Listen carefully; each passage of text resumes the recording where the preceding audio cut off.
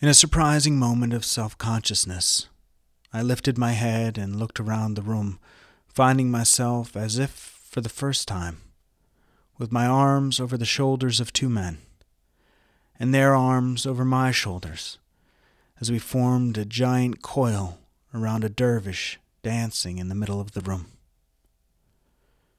The instruments rang out, and we chanted our praise over and over and over again as we slowly spiraled through the room, reminding me of the Milky Way and its great rotation through space. The Imam led the call, and the crowd of 500 men responded. Allah, Allah, Allah, Allah, Allah. Many of them were my age or younger. We were covered in sweat, and the crush of the room that was built for a much smaller group of humans betrayed the spiritual hunger we shared for an encounter with the divine.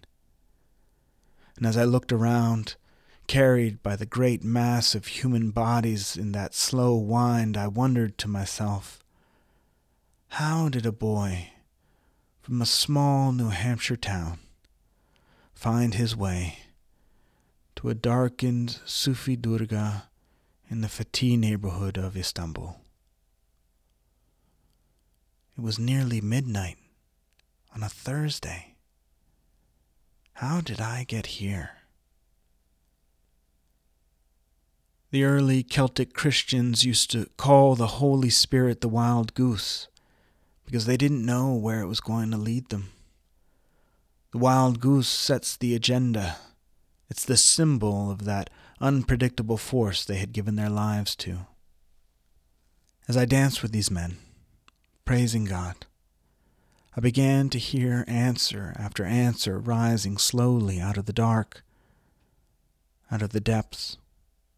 Experience after experience, step after step, showing me the path that led to this particular night of worship in a distant land, with a man in ceremonial robes effortlessly dancing and holding the space as we moved around him. I could see all of the large and small choices I made along the way, decades in the making, decades of following the wild goose. And I was overcome with gratitude. And then the devotional chanting and singing washed over me again, calling me back from my question. I dropped my head, sliding back into that cosmic spiral and raising my voice in praise and gratitude. Allah, Allah, Allah, Allah, Allah. We share a similar path. You too have been called to experience the ecstatic, however that manifests for you, and you chose to respond. There have been decades of choices that brought you to this moment. Can you hear the wild goose? Are you ready to follow the wild goose further? What would your life be like if praise rested at the center of your being, praise for being offered the opportunity to follow the Spirit, to be lifted into that freedom? Take a moment. Close your eyes and imagine the Holy Spirit. Don't fight if there is a voice that says there is no such thing. Don't worry about whether you believe or you don't. Just take a minute to imagine. What would it feel like? What would it look like? Sound like? Maybe smell like? Close your eyes, and if you were free, if you didn't have to worry about what you think you should do or what you think the rules are, where would the wild goose lead you in your spiritual life? You don't need permission because you've turned it over to the wild goose who is honking and flying through the air, pulling you along. You are just following the Spirit, the Holy Spirit. The great experience of ecstatic worship is gratitude. We sing and dance and clap and praise for all we are a part of. It is a joyful experience because we don't live in the past or the future. We experience life right here in the present.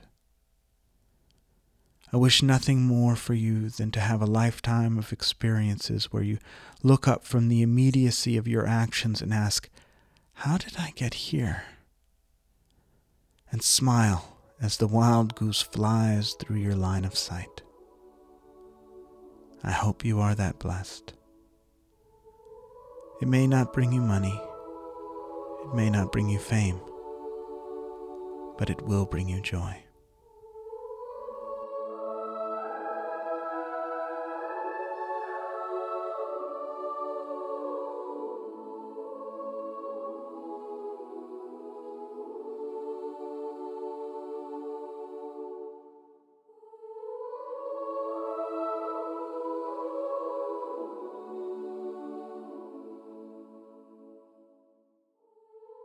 Thank you for listening to this meditation. You can find a written version of it on my website. I would love to continue the conversation and hear any responses or reactions. I would especially like to hear any stories you have about following the wild goose, about following the call from the Holy Spirit. Please visit ianwhitemarr.com and leave a comment on the meditations page, or send me an email at ian@ianwhitemarr.com. And I hope you'll join me again next week.